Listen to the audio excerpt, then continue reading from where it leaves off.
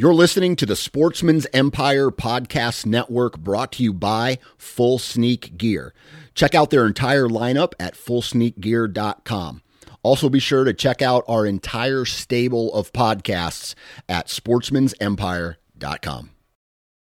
New from Moultrie Mobile, the Feed Hub offers first-of-its-kind cellular connection and control for nearly any spin cast feeder on the market. When used with the Moultrie Mobile app, you can monitor feed and battery levels, run feeders on demand, receive alerts when feeders are clogged, and remotely adjust feeding times. The Feed Hub is ideal for anyone who maintains feeders. Remove the guesswork and save time by planning feeder maintenance before you drive to your hunting property.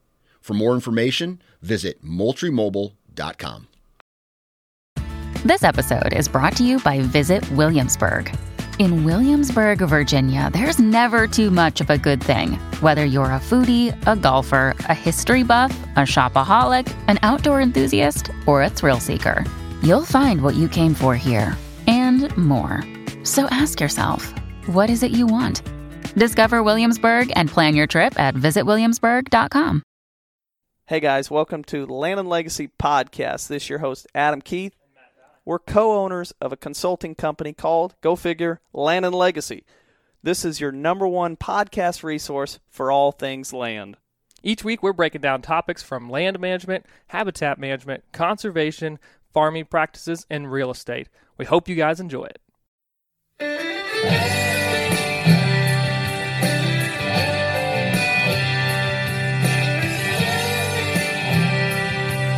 Hey guys, welcome back.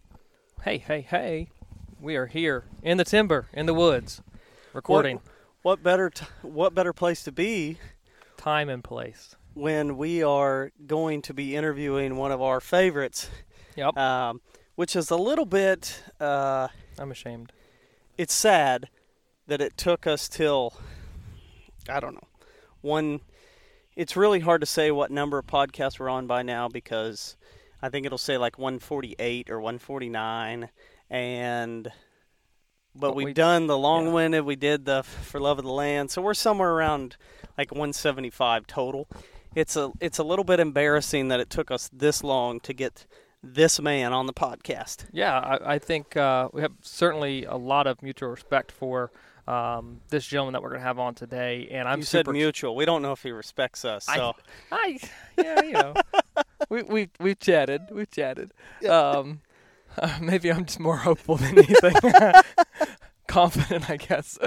But this topic right here, what we're going to talk about today, I think is going to be very eye-opening, and put a lot of people, I don't want to say in their place, but put things into perspective on the value or the lack of value that something produces or has on the landscape that honestly people overestimate. We don't know its limitations or respect the limitations of this resource, yet we think it's just so great and so grand. That's right. So we have Mr.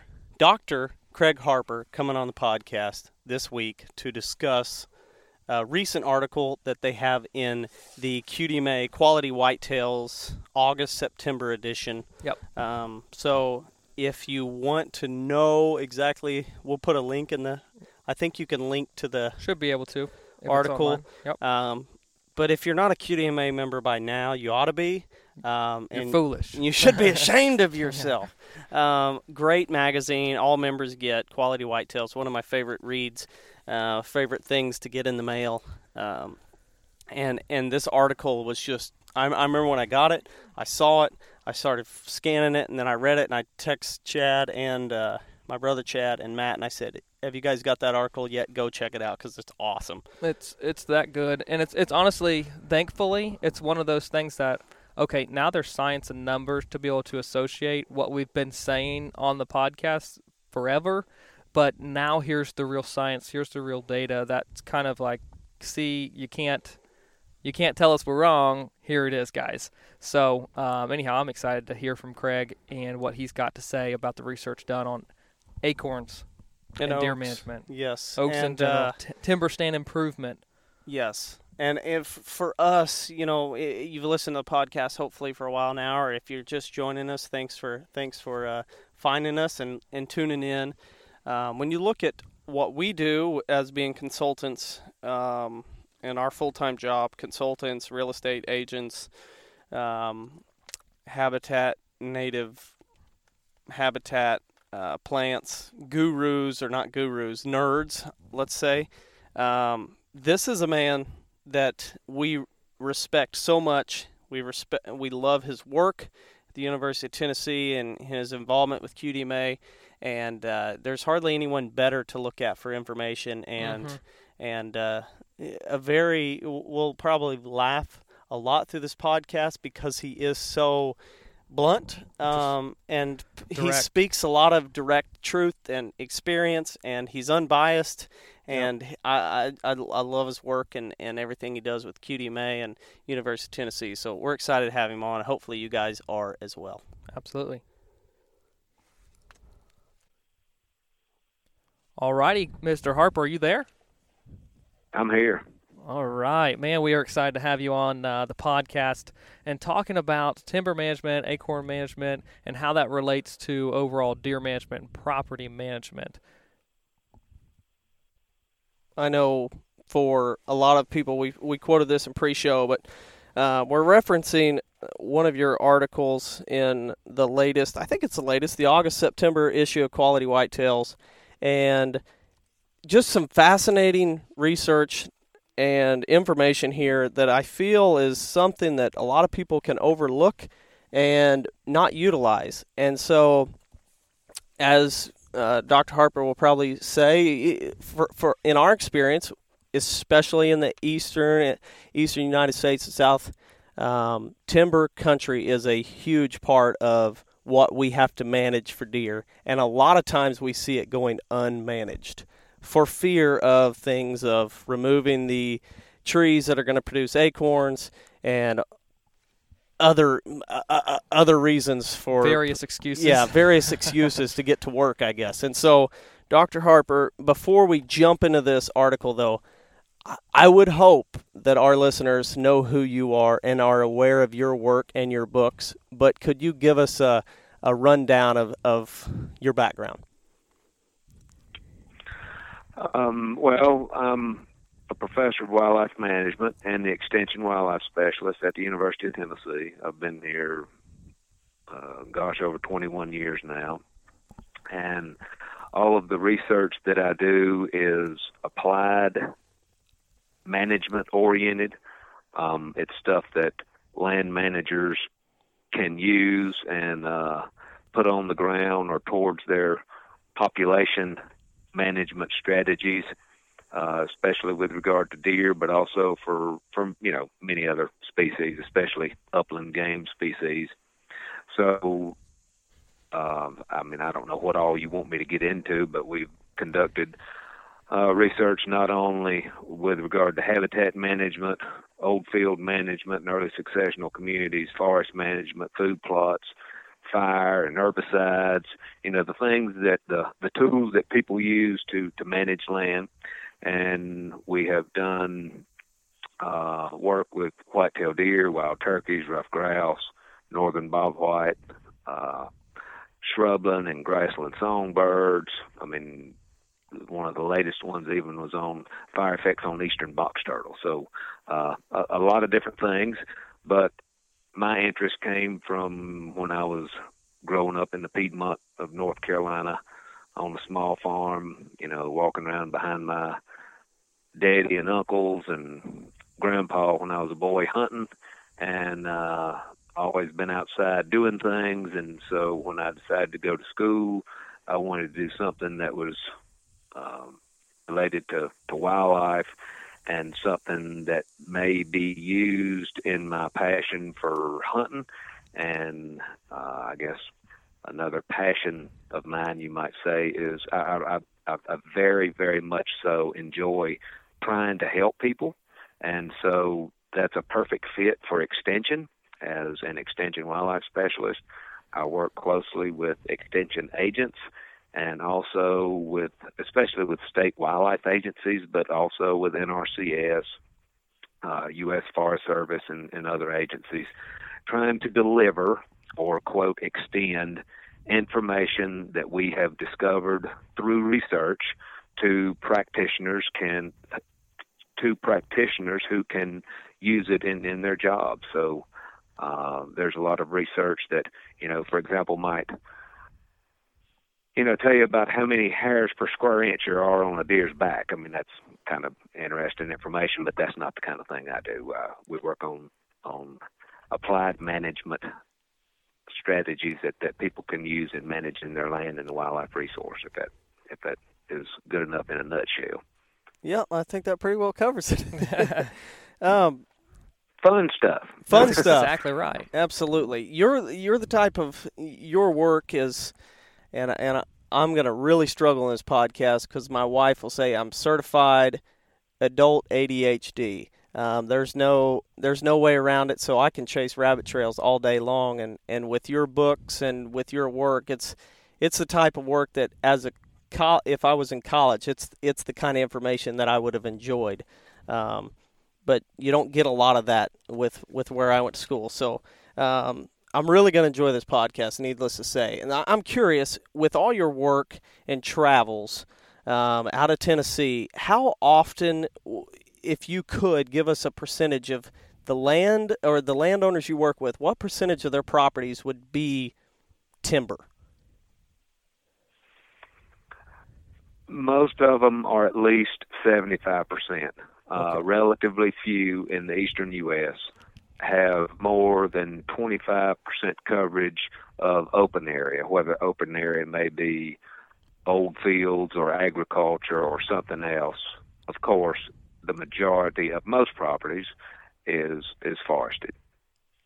I guess follow-up question for that would be, how many times do you see the forest being managed in a percentage that you would qualify as actually being managed?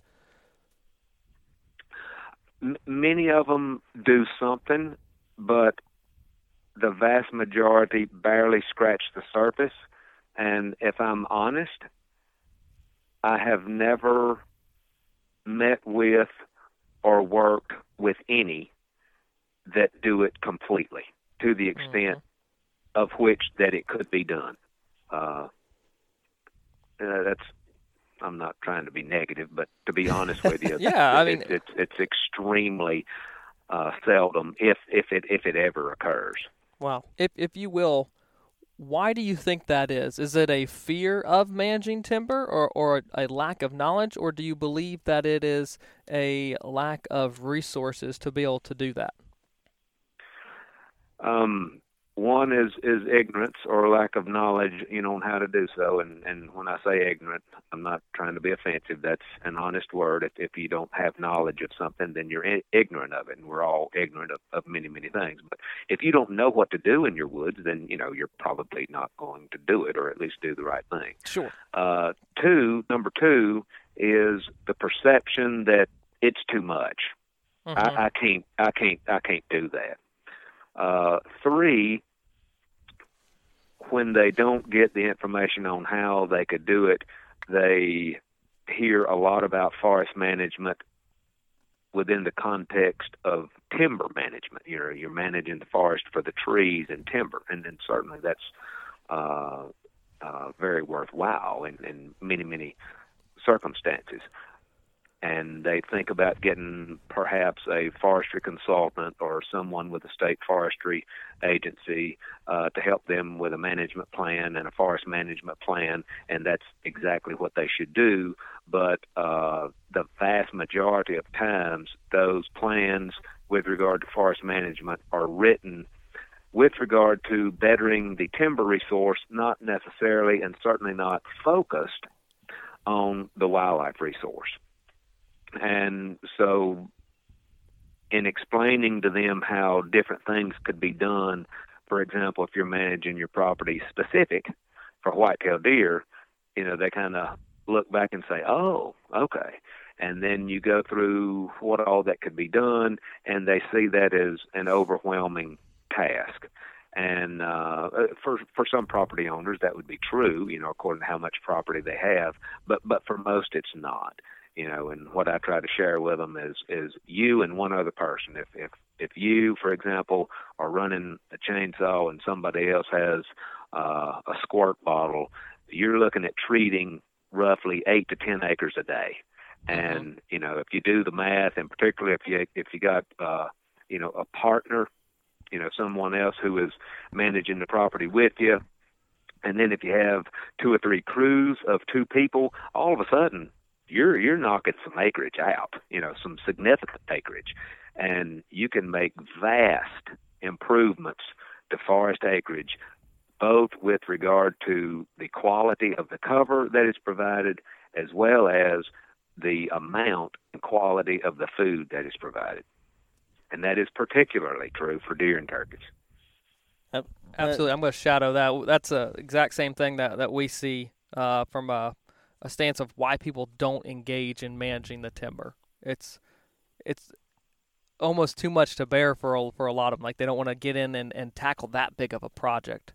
And not only that, but they a lot of the time devoted typically is in the food plot world, food plot, trail cameras, things like that. And we just try to get our people, our listeners, to be encouraged to go, even if you took 1 year and just devoted all your time into timber management, and this is where we get a lot of feedback from our clients, is when they start doing at least some timber management, it's like immediate. They start noticing differences in their deer travel patterns and where they're jumping deer. Hopefully they're not jumping them a lot, but they start seeing deer really like those areas that we went in and did some timber management. And, it's not surprising that there's not more people that do, let's just say woods work, because of the people that you're referring to, the vast majority of them are deer and turkey hunters, right? Mm-hmm. Yep. Okay, so where do they get a lot of the information they have? A lot from websites and TV shows. And who and what sponsors websites, TV shows, etc.? Companies that sell products. And so, by and large, you get this, set recipe of things that you should do. You should plant a food plot. You should put out a feeder. You should put out a mineral lick. You should do, X, Y, and Z. But there's no sponsor. Steel chainsaws, for example, is not sponsoring shows to show people how to go out and girdle their trees. I don't know of an herbicide company that's sponsoring shows to show people how to spray undesirable vegetation in their fields. And before we go any further, think about the basic knowledge that you would have to have before you do it. Number one, you got to know what trees you're killing and what trees you're saving and why. Yes, that's right. Yep. In field settings, you got to know, okay, what are those plants out there, and which ones should I kill and which ones should I keep? That's now, right. And who knows that? Who knows that? Well, very, very few people have taken, the time to learn at least the dominant plants in their fields or the tree species that are in their woods. And you really can't work on many of these things unless you have that basic knowledge. That's right. Absolutely.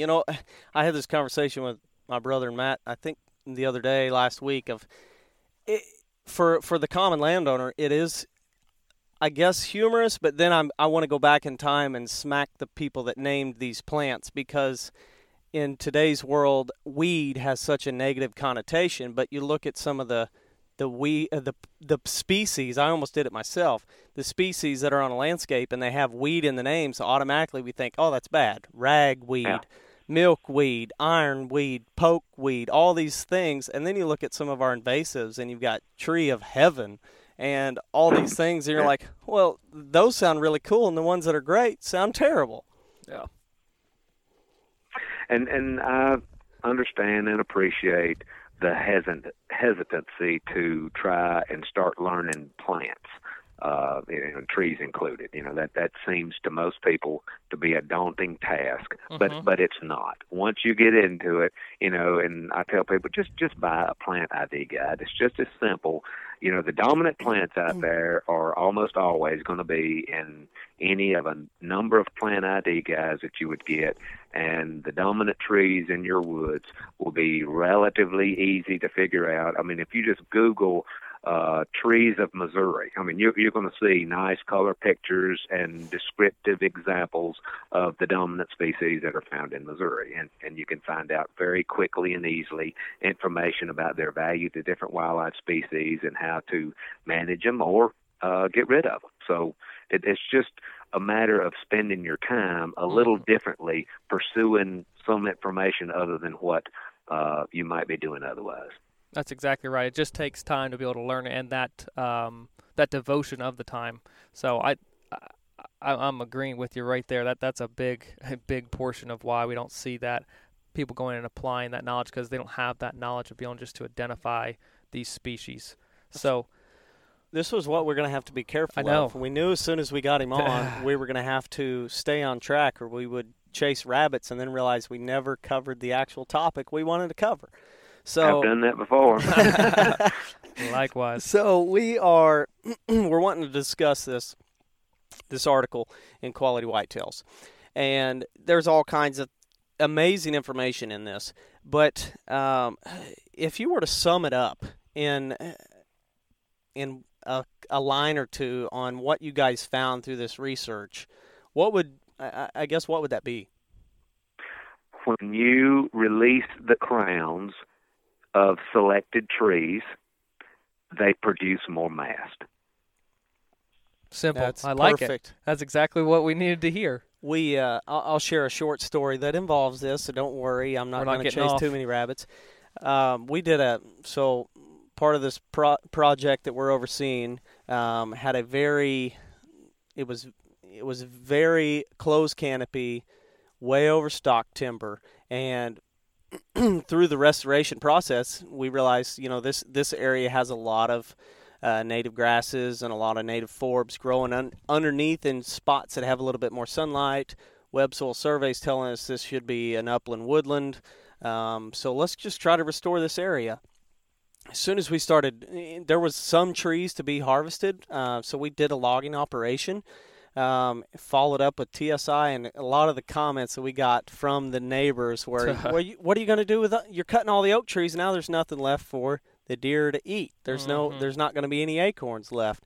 And I think this research, we didn't cut a lot of the white oak trees, bigger white oak trees that we knew were producers. And so it was nice to read this article and say, here's hard science, here's data to be able to prove the point. And I know, this is not going to be jumping ahead, but in the article you say 40% of the trees produce 70% of the acorns in your research. So you look across, not every single white oak that you're seeing or red oak that you're seeing is a great producer. So kind of break that down, and how did you guys study this and come up with this during the research process? Well, we had all these trees identified. I mean, 1, 2, 3, 4. I think we had 120 trees in that included in that project, and so we had those identified, marked, and we monitored and measured the acorn crop from each one of those trees for 5 years.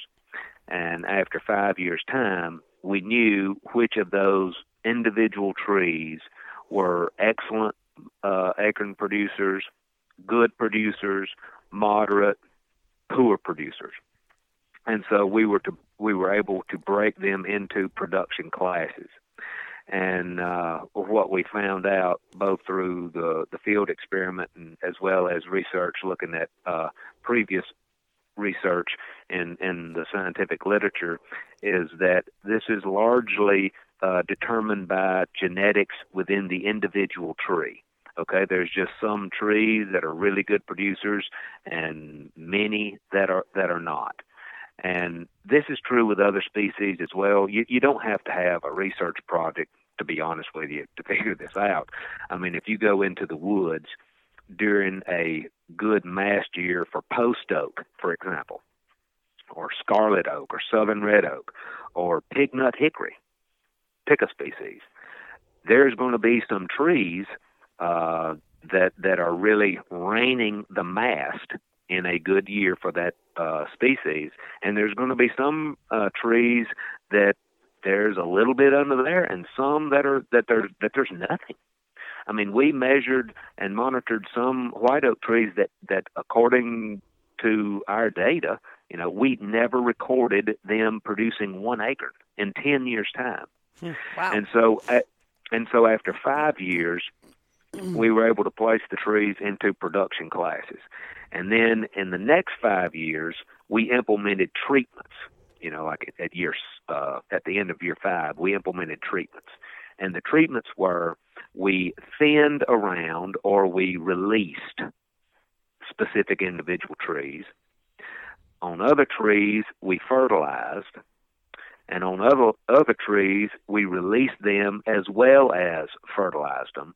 And then, of course, another subset of the trees we left untreated to serve as our control group. And so we were able to implement treatments proportionately in each of the production classes of the trees. So, we didn't have a whole bunch of thin trees and hardly any fertilized trees that were in a good production class or what have you. So we implemented our treatments proportionately across the production classes. And so then we followed that for another 5 years. And, as you saw in the article, the trees that were released from competition, we either killed or cut down the competing trees immediately adjacent to them. They increased in crown size, interestingly, on average about 25% after 1 year, which in my opinion, that's significant in and of itself. Very significant. And of course, that increase will slow a little bit over time. But we had substantial increases in crown size, which then, if you think about it, that enables that tree to produce more mast regardless of its production class. Mm-hmm. So whether it's a poor producer or an excellent producer, if its crown size has just, increased by 50% or 100%, then by default, it's able to produce that much more mast. You follow me? Yes. All right. The other thing that we found was within those trees that were released, not only did they have larger crowns to produce more mast over a larger area under which, their crown would cover, but also on a per square meter or per square yard, however you want to look at it, basis. So what that meant was the density of the twigs and the crowns increased because of the increased amount of light coming into that crown on all sides. And so that's where we found, I think it was like 67% increase in acorn production amongst the thinned trees or the trees that we thinned around. And there was also a good increase, maybe it was like 50% or something like that, in the trees that were thinned and fertilized. Now, that does not mean that fertilization decreased acorn production, and I've had some people asking me about that. Mm-hmm. That just shows the variation in the acorn production, among all of these trees. So, there's really no difference in the 50% increase versus a 65, 67% increase. What that means is the trees that were thinned around, whether they were fertilized or not, increased their mass production. In the trees that were fertilized, there was no increase in mass production. So, people think I have some problem with fertilization. I don't have a problem with fertilization. My gosh, we buy and spread tons, literally, of fertilizer every year on food plot demonstration sites. But if we had found an increase in acorn production from trees that we fertilized, right now I would be telling you, hey guys, you need to fertilize your oak trees. And I would tell you the amount and the type of fertilizer that you need to use in order to do it so you'd have more acorn production. But it didn't work. Sure. So, the data are the data. Numbers don't lie. As I tell people, I have nothing to sell. All I have is information that we have gathered from data that we have collected, and I share that with people and try to give them information that they can use. So it's not that I have anything against fertilization. It's just that it did not work over a 5-year period. Now think of that with regard to any metric with acre production. And so if I do something for 5 years and I see no effect whatsoever, I mean, hello, it's time to stop and do something different, you know? Yeah, without a doubt. I mean, that's just wasting money and time that could be applied to releasing the crown where, again, the science shows that's the benefit. And you know, we didn't use like 2 or 3 fertilizer spikes per tree or something like that. No. We collected soil samples under each of these trees, and we fertilized around the trees and around the drip line and extending past the drip line of each of these trees to get the phosphorus levels through application of phosphate up well into the high levels, and ditto with potassium and applying potash. And we also applied 160 units of nitrogen. That's 160 pounds of actual nitrogen per acre over or around each of these trees. So I'm talking about we fertilized heavily. You know, if there was going to be an increase, I wanted to see it. Sure. I didn't want somebody arguing, well, you didn't put down enough fertilizer. We put down enough fertilizer, and we know that from soil tests. So It wasn't some wild guess or anything like that. Sure. I've got a couple questions, and I'll ask this. So we know fertilizing the trees has had no increase and no effect. Do you find, or have you seen other? That's kind of a practice that I know you've been asked that question a lot because I've sat in your seminars at QDMA conventions, and I've heard people ask you that question. Do you find other practices within timber management that are as much of a fad or seem to be popular Phony with little return? Within timber management, what do you mean? Like what? Any kind of other practices, or let's say hinge cutting, or I don't know what other kind of research you guys have done as far as sunlight to the forest floor, trying to do mulching versus felling, or hack and squirt killing versus girdling and spraying. I know you girdle and spray. Yeah. Now there you go. That's what I like. Ask me more direct questions instead of something really, really general, because I'm thinking about the effect of group selection versus two-aged, and when you're really asking me about my opinion on hinge cutting or hack and squirt versus girdle and spray, right? Yeah, I want to know, do you have any kind of research success rate on killing hack and squirt versus girdle and spray versus hinge cutting, anything like that? Yes, and both girdle and spray and hack and squirt work. But if you do either one of them incorrectly, they don't work or don't work as well as they would. I prefer strongly girdle and spray over hack and squirt, because if I'm using a small chainsaw, like a steel 170 or 180, which is very easy to handle, I put a 14-inch bar on it with a chain that will actually cut, and it does very well. Then I can cut down trees, I can girdle trees, I can hinge cut trees. I have all kinds of options. Whereas if I have a hatchet or a machete, I don't have those options. I'm pretty much limited to just killing trees, which is fine if that's all you want to do. It's a personal preference. There's not right or wrong. It's just that I find there's you have many more options if you have a small chainsaw in your hands versus a hatchet or a machete. Gotcha. So my next question would be, as a researcher, and I know you probably monitor plant communities a lot, even when it's not even part of the research.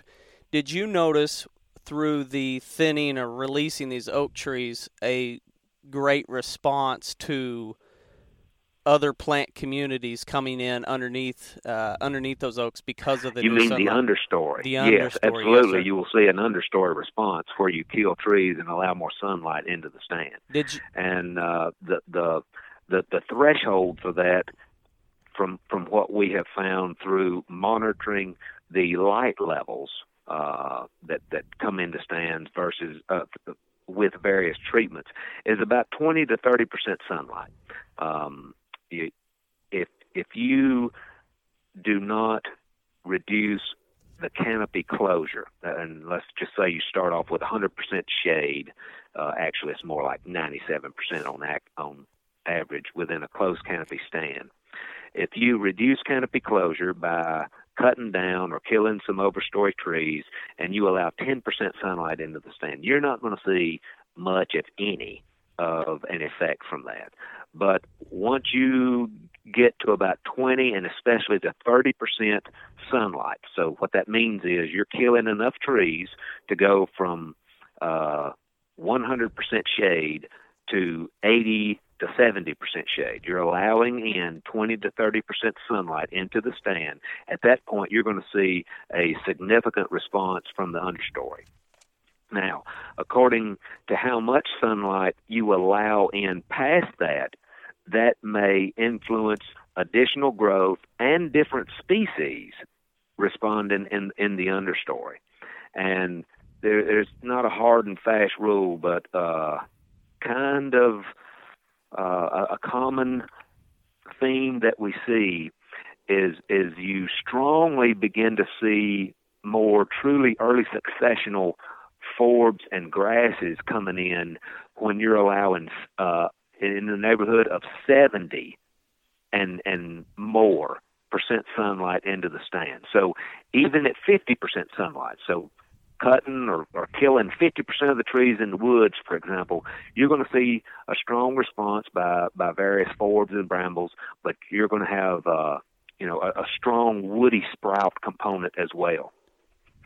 Once you allow in the neighborhood of 70% sunlight into a stand, so you've just cut down, 70% of your trees, and you got all the sunlight coming in, you then can see different forb and grass species beginning to respond to that much sunlight. But that response then is going to be very short-lived if you don't do something, and this is in hardwood stands, if you don't do something to control the competition from the woody sprouts, because it's going to be very, very strong.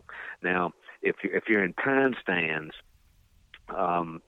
you're not going to have, on average, as much hardwood sprouting coming in. Let's say, for example, if you clear cut a loblolly stand, you're going to have a much stronger early successional component coming in because you don't have all of that competition from hardwood sprouts as you do if you were to clear cut, for example, a hardwood stand. So there are very real differences in the plant communities that will follow, whether you're talking about managing a pine stand or a hardwood stand. And then, of course, there's differences whether you're on a south slope versus a north-facing slope, south-facing versus north-facing, or if you're on a moist area versus really dry area. So there's lots of differences that you have to consider.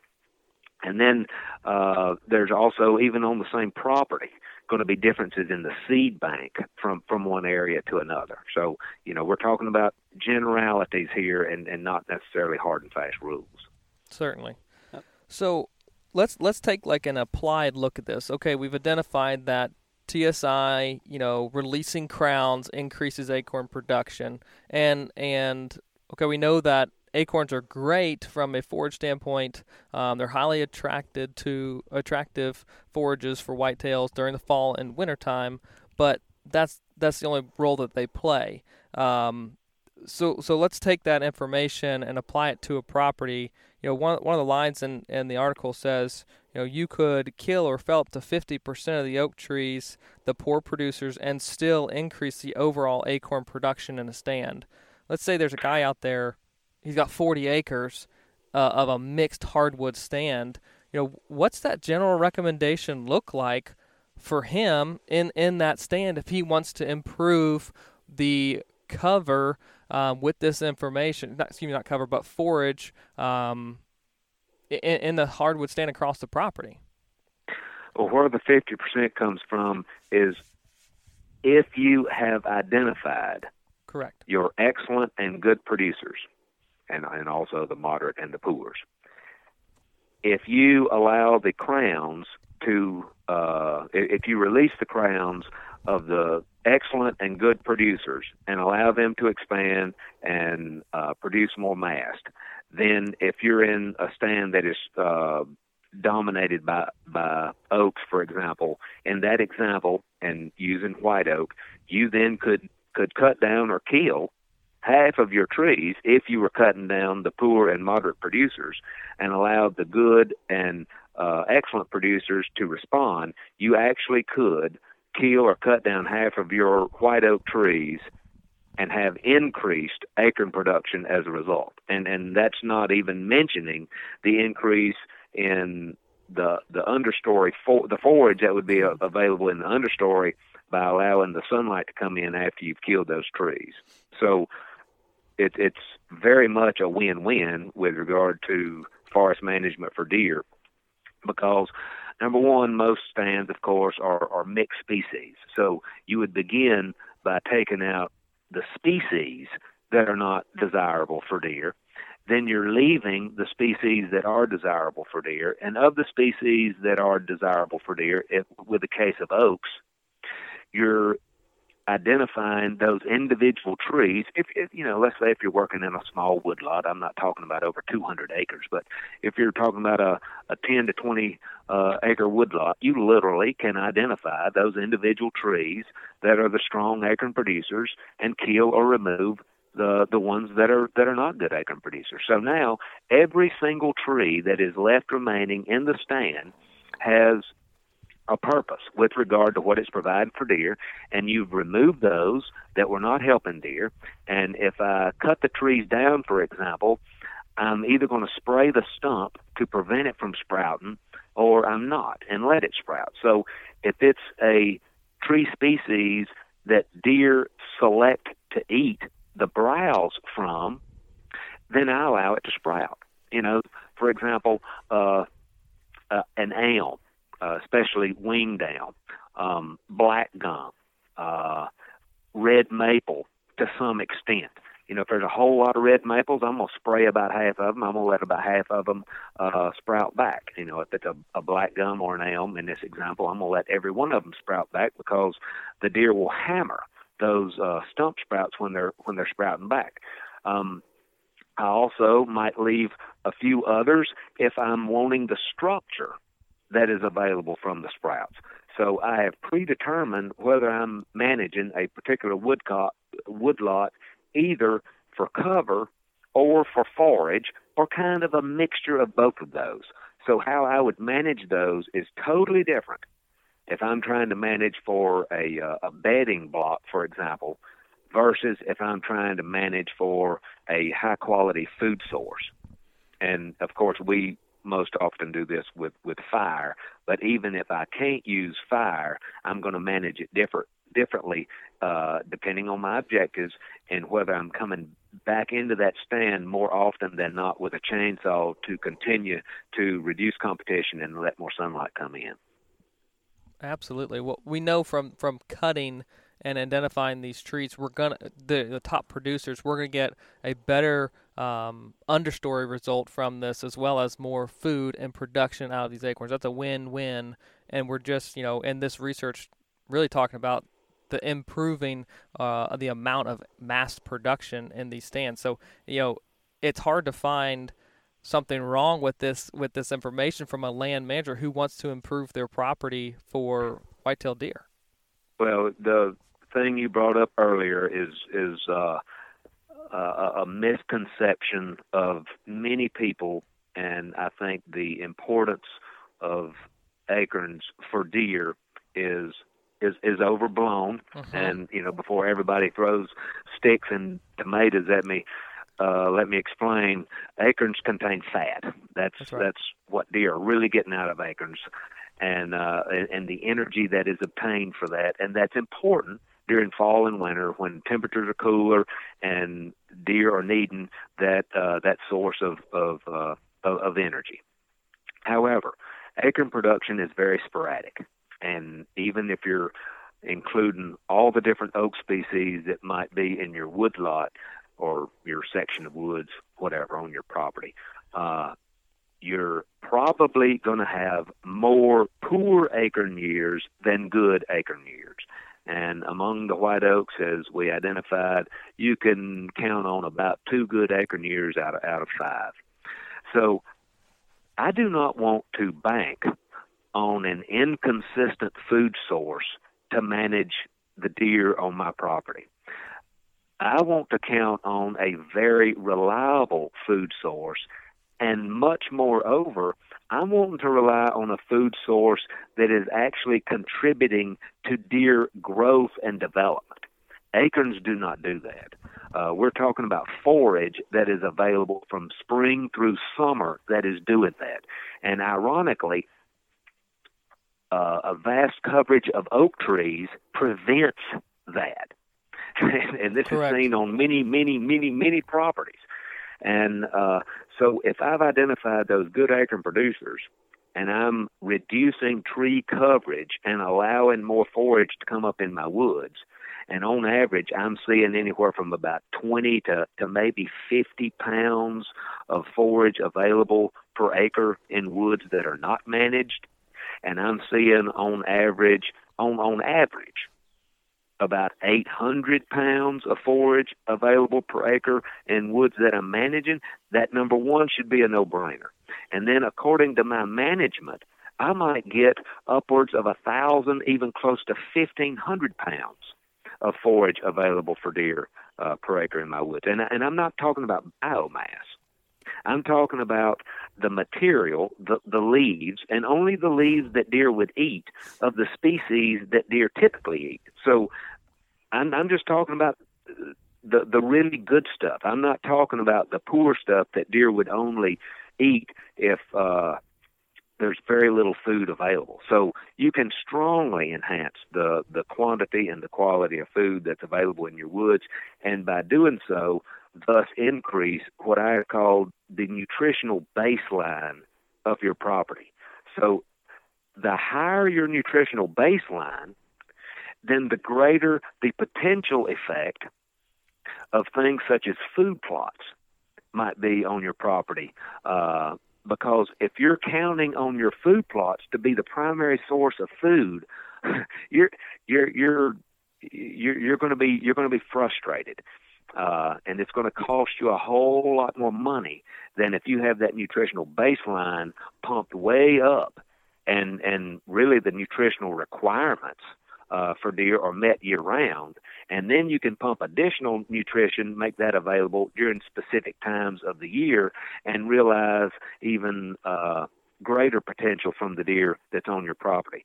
That, to me, and it's been demonstrated, makes a lot more sense than having woods and fields that are very unproductive and trying to rely on planting food and having that available to them through food plots to carry the deer herd.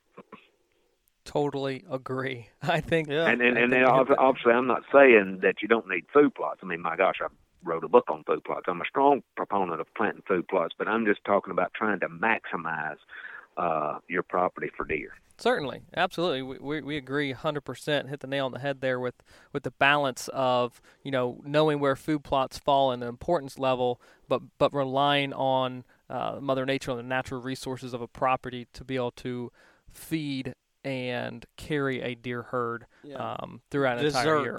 Desert with food plots, as in they don't necessarily. Hopefully we've managed the habitat enough to where they can use it and benefit from it, but they can survive and use everything else on the property throughout the year.